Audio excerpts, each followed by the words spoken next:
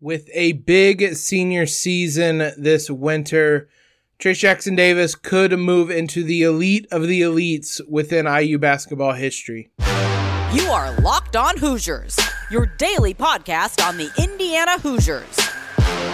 Part of the Locked On Podcast Network, your team every day. What is up, guys? It is Thursday, October 13th. This is Locked On Hoosiers, your one and only daily one-stop shop for everything IU athletics. I'm your host, as always, Jacob Baroud. Big thanks to you guys for making us your first listen every day. Big thanks to BetOnline, who is bringing you today's episode. BetOnline has you covered this season with more props, odds, and lines than ever before. BetOnline, where the game starts. Trayce Jackson-Davis obviously has made his name in IU history. He's going to be remembered as one of the best big men to wear the cream and crimson, especially in the modern era. But with a really big season statistically, he could start joining some really elite clubs. And that's something I wanted to talk about first today, is just statistically where he ranks and where he could finish within IU record books. First, start off points, because he's going to finish really, really high on IU's all-time scoring list. There's a couple scenarios here. So for one, he's entering the season with 1,588 points, which is 15th all-time.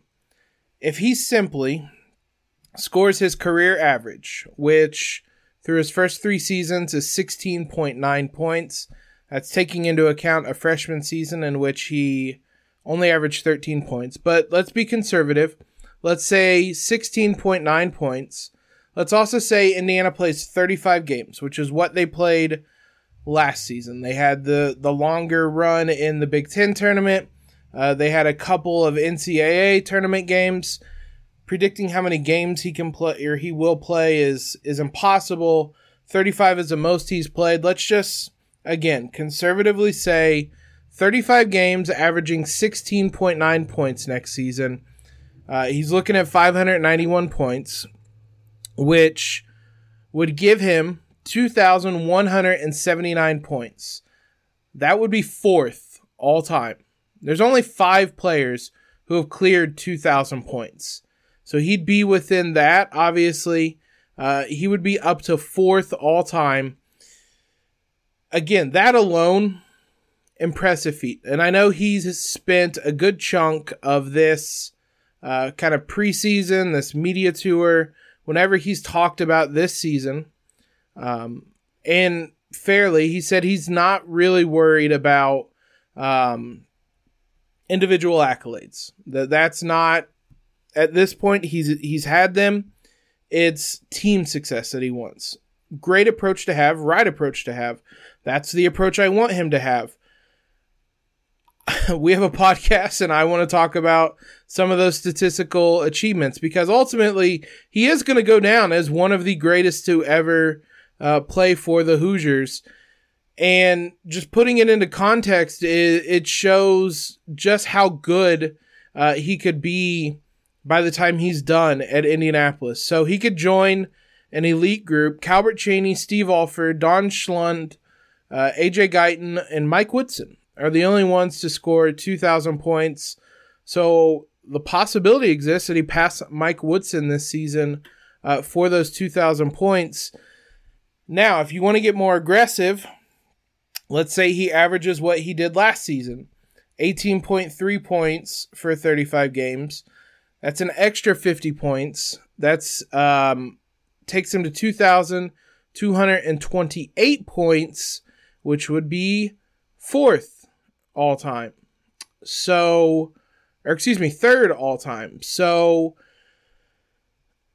that is probably the height, realistically, he is going to reach. He would have to average like just under 30 a game for 35 games to pass Calbert Cheaney, which I don't think anybody's expecting that. Steve Alford as well would take quite a doing to catch. But I mean, that one maybe is a little more feasible. He's got to score 850 points, which over 35 games is 24 points. If you take it out to maybe 37, you're looking at 22, 23 points. That one's maybe feasible.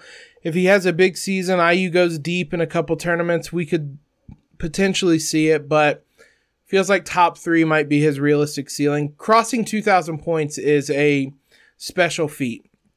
Similarly, he has a really good shot at being the all-time leading rebounder in IU history. Right now, he has 797 rebounds. So his career average is 8.5, which honestly is in line more or less with what he's done. There hasn't been the dip. If anything, 8.5 is less than he averaged as a sophomore when he grabbed 9 rebounds a game. So there's even more wiggle room here. But if he averages 8.5 for 35 games, that is 1,094 career rebounds. The all-time leader is at 1,091, 3 rebounds less. So there is a pretty good shot that he becomes the all-time leader in rebounds this season. It's Alan Henderson that is first, 1,091 rebounds. Trayce, it's going to be close. It's going to be tight, but there's a very realistic possibility he crosses that mark to become the all-time leading rebounder. Only 3 people have over 1,000 rebounds. It's Alan Henderson, Walt Bellamy, and Kent Benson. Nobody in IU history has scored 2,000 points and grabbed 1,000 rebounds. It would take a pretty big season, but there's a pretty good shot Trayce could be the first with 2,000 points, 1,000 rebounds, which is remarkable. He's a truly special guy. And I think as I started to put this together, I realized just how good he is. Alan Henderson came really close to that 2K, 1K club. He had 1979 in terms of points. Kent Benson as well was 1740. So we've had a couple guys who are close. Nobody's gotten over that mark, though. So it could be a historic season in that front for Trayce Jackson-Davis. Last thing, if you want to look at blocks, right now he has a really good shot at being the all-time leader. If he just, again, averages his career mark, which is 1.9, which is less than it was last season, then he is going to finish with 244 blocks, which is the all-time mark, which would be the all-time mark. I was trying to pull it up. I didn't jot down the leaders, but Jeff Newton is a current leader at 227. Alan Henderson is 213, so only 2 guys over 200.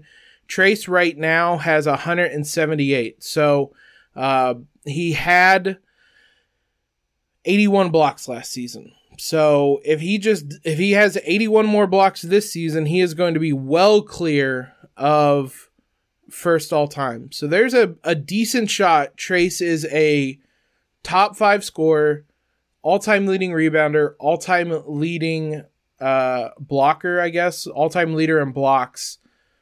Again, that offers some context to what type of player Trayce has been for this program. This is a lot of ifs and buts, and we can take a greater look at this once his season is over, but there's a pretty good chance we're looking at one of the greatest to ever play for the Hoosiers right now, which just adds some more context ahead of a really exciting season for Indiana, for the men's basketball team. Women's basketball team is also setting up for one of its best seasons ever. Grace Berger, we'll go through and do this same exercise with her because she's set to have one of the best careers in Bloomington history as well. So, but we're going to talk about a couple different Hoosiers as part of our season preview here in a moment. Chloe Moore McNeil, Sydney Parrish, couple of women, who will be big, important parts of the season this year. Before we do that, let's talk about today's sponsor, BetOnline. BetOnline.net is your number one source for all your football betting info this season. Find all the latest player developments, team matchups, news, podcasts, and in-depth articles and analysis on every game you can find. As always, BetOnline remains your continued source for all your sport wagering information, with live betting and up-to-the-minute scores for every sport out there. The fastest and easiest way to check in on all your favorite games and events, including MLB, MMA, boxing, and golf. Head to betonline.net or use your mobile device to learn more. BetOnline, where the game starts. Let's start off with Chloe Moore McNeil when doing these two previews. And Chloe was a vital player on last year's team. We talked about it a lot during and after the season. I don't think anybody made a bigger jump from the beginning of the season to the end of it in terms of just progression and talent than Chloe did last season. A tremendously important player. When Mackenzie Holmes went down, it was Chloe, I think, who stepped up the most in terms of picking up her production. And she's talked about that a little bit during IU Media Day. Just kind of realized that the team needed her. It wasn't really a moment when things clicked necessarily, but she realized how important she was and how much the team needed her. Her stats don't really do justice to how important she was, because if you just look at that, 5.2 points, 2.9 rebounds, an assist per game on 42.6% shooting. None of that, I don't think, really tells how important she became for Indiana. You can look at some individual scores, and we've talked about this during the offseason. Some of the biggest games that she stepped up in, I don't think, again, anyone was bigger than the Ohio State Big Ten Tournament semifinal against the number one seed. She's thrust into the starting lineup last minute and scores 11 points, a lot of those in the very first quarter, plays 38 minutes, helps lead IU to a win over Ohio State to get to the Big Ten championship game. I think that showed just how important she was to this team. She played a variety of different roles, and I think that's what's going to make her continue to make her extremely valuable this season, is just the versatility. There's a shot she could be in the starting lineup because of that versatility. Can play anywhere realistically from the 1 to the 4. She can be your ball handler. She can play as a undersized 4 if you want to go a little bit smaller. And she did that last season, played anywhere from those positions. IU lost 2 of its primary ball handlers. They brought in a number of players, but I wouldn't be surprised if Chloe has some more ball handling duties as one of the veterans who has done that. Shooting is going to be a big thing for her, for a lot of Hoosiers this year. It's not been a strength of Indiana. Chloe did 31% last season on 2.3 attempts per game. It was spotty. It was streaky at best. Now, that being said, and I don't like to do really big takeaways from something like Hoosier Hysteria, but my word, she was red hot in Hoosier Hysteria shooting the ball. If she's able to make a jump as a shooter this season, her minutes are going to jump as well. And I say that, again, as someone, there's a good chance Chloe starts this upcoming season. But if she can shoot the ball efficiently, along with her versatility, her ball handling, all that stuff, she's going to see a lot of minutes, and that furthers her case to be a starter. She also provides some length on the perimeter, which helps defensively. We'll talk about this a little bit more with Sydney Parrish, but 5'11", in the women's game, that had good size for a perimeter player. She has long arms, can stay in front of people, really cause problems. At times last year defensively, she looked a little bit like an underclassman, drew some maybe silly fouls. But you would hope that with a season under her belt, as she continues in Bloomington, that those types of fouls will go away and she can be a more reliable defender. Indiana made I don't want to say necessarily made its name defensively, but had a strong reputation as a good defensive team. They lost a lot of pieces, so if they want to continue that, they're going to need players like Chloe Moore McNeil to step up and be strong perimeter defenders this season. I think she has the physical tools to do it. Again, showed it in flashes last season. She can put together everything she showed last season.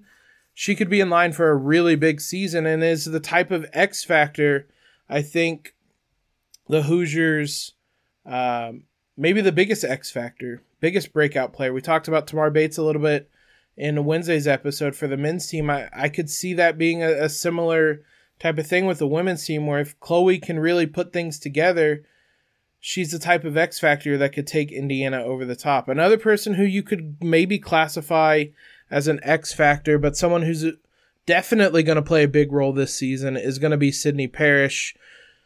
We'll talk about her. Obviously, her decision to come to Indiana and what role she's going to play on this Hoosier team this season. So for the last 2 seasons, really, IU has really struggled as a three-point shooting team. Statistically, if you look just at the percentages, they don't look awful. 33.1, slightly below average. But IU basically identified that they were not a good three-point shooting team and just stopped taking three-point shots, which, hey, that's smart. If it's not a strength, don't force it. And when you have a veteran-laden team as Indiana did, they just didn't take those shots. You had Nicole Cardano-Hillary and Ali Patberg do it. Those two were streaky shooters, had their moments when they looked really good, hit some big shots throughout the season, but that was really it. Alexa Gulbe was third on the team in threes. Again, another kind of streaky shooter. But if those are your top 3 3-point shooters, then Nicole Cardano-Hillary's was 35%, 34% for Gulbe, 33% for Patberg. That's not great. Now, there's a number of players that are going to come in this season and be better three-point shooters statistically right off the bat. Sydney Parrish is one of them. If you look back to last season, she would have been IU's best three-point shooter. Just from a efficiency standpoint, she shot 35.4%, which is right there in line with Nicole Cardano-Hillary. But she took 147 three-pointers last year, which is almost 20 more. Excuse me, words are hard. Almost 20 more than Nicole Cardano-Hillary shot. She averaged 4.6 threes per game. Just from volume, efficiency, everything, Sydney Parrish was a solid three-point shooter last season. It's coming to Bloomington, and you would hope would be able to take a step forward. Now, obviously, there's going to be a lot of expectations with Sydney Parrish this season. She was a top recruit. She was an IU fan. She's returning home. She's talked about it. She was pretty honest in saying that one of the reasons she returned home is that IU's program is in a different tier, basically, now than when it was when she was being recruited by Oregon. It was a nice way of saying IU's good now, and I want to be a part of that. I don't blame her for wanting to play at the best program she can, but she's coming back now to a program that is good, and there's a certain level of expectation that comes along with that. Now, she's played at a program at Oregon that was also really good, so I don't expect that type of pressure to necessarily be too much for her or anything, but certainly a different type of pressure now, playing at home in Assembly Hall. Maybe that brings a certain level of comfort with her, though, a place where she's been many, many, many times before, a lot closer to home, things like that. She's going to bring shooting, and I think maybe the best part is she's not going to be the only three-point shooter this season. Sarah Scalia is someone we're going to talk about in a future episode. She's going to be the one for the Hoosiers when it comes to three-point shooting, but Parrish can be one of the other top ones. It'll be interesting to see the type of looks that are created for her when she's playing with a Grace Berger, a Mackenzie Holmes, a Sarah Scalia, all three are going to draw the attention of defenses in different types of way. I would venture to say Sydney Parrish is probably going to have a fair amount of open looks from three, And it's a lot different taking open 3-point looks than it is obviously contested ones that I'm sure she took a lot of last season. So it's a long way of me saying I think that there's a good chance her 3-point percentage jumps this season, which the Hoosiers would absolutely love and would absolutely, maybe not necessarily need. They were really successful without 3-point shooting, but it's a huge bonus, and it adds a different element to the team that hasn't been there. Maybe something that hasn't been talked about as much is the what she'll bring to the team defensively. Sydney Parrish is, I believe, listed at 6'2", which is a lot of size for the for a guard, which is what she will be. Again, defensively, IU was good last season, really good last season.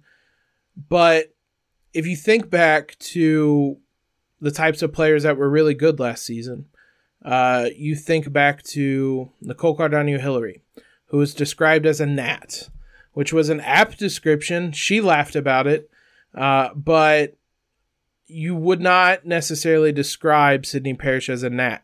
There's a lot of difference. There's an 8-inch difference in size there.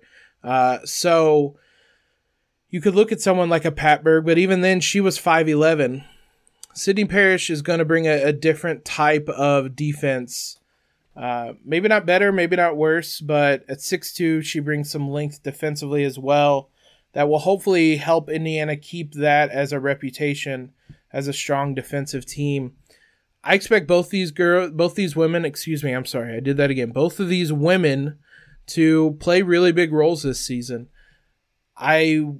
Sydney Parrish is going to start. IU lost a lot in the backcourt.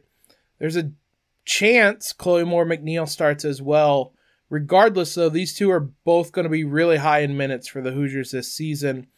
Really valuable role players. A lot of the things I said about Sydney Parrish and getting open looks, that would apply to Chloe Moore McNeil as well when she's on the floor. Two really valuable role players, two different types of skill sets, I would say. Again, you need a lot of different types of players when you're a top team. I'm excited to see what these two will bring to the table because both of them, I think, have high expectations this year, and if both play well, then the Hoosiers are really, really set this season. So thanks again, guys, for making Locked On Hoosiers your first listen every single day. We'll be back with you tomorrow to preview the IU football game against Maryland. Know what your team is up against across the Big Ten with Locked On Big Ten. Every day, host Nate Dickinson and the local experts of Locked On take you across the Big Ten in 30 minutes. Make Locked On Big Ten your second listen. Locked On Big Ten. I was on there today to talk Big Ten Media Day with men's basketball and just a little bit of a preview of the basketball season. So head on over there and make that your second listen. Follow us on Twitter if you haven't already. Subscribe to the podcast. Leave a quick rating and review. All that great stuff. Most importantly, though, guys, have a terrific Thursday in LEO.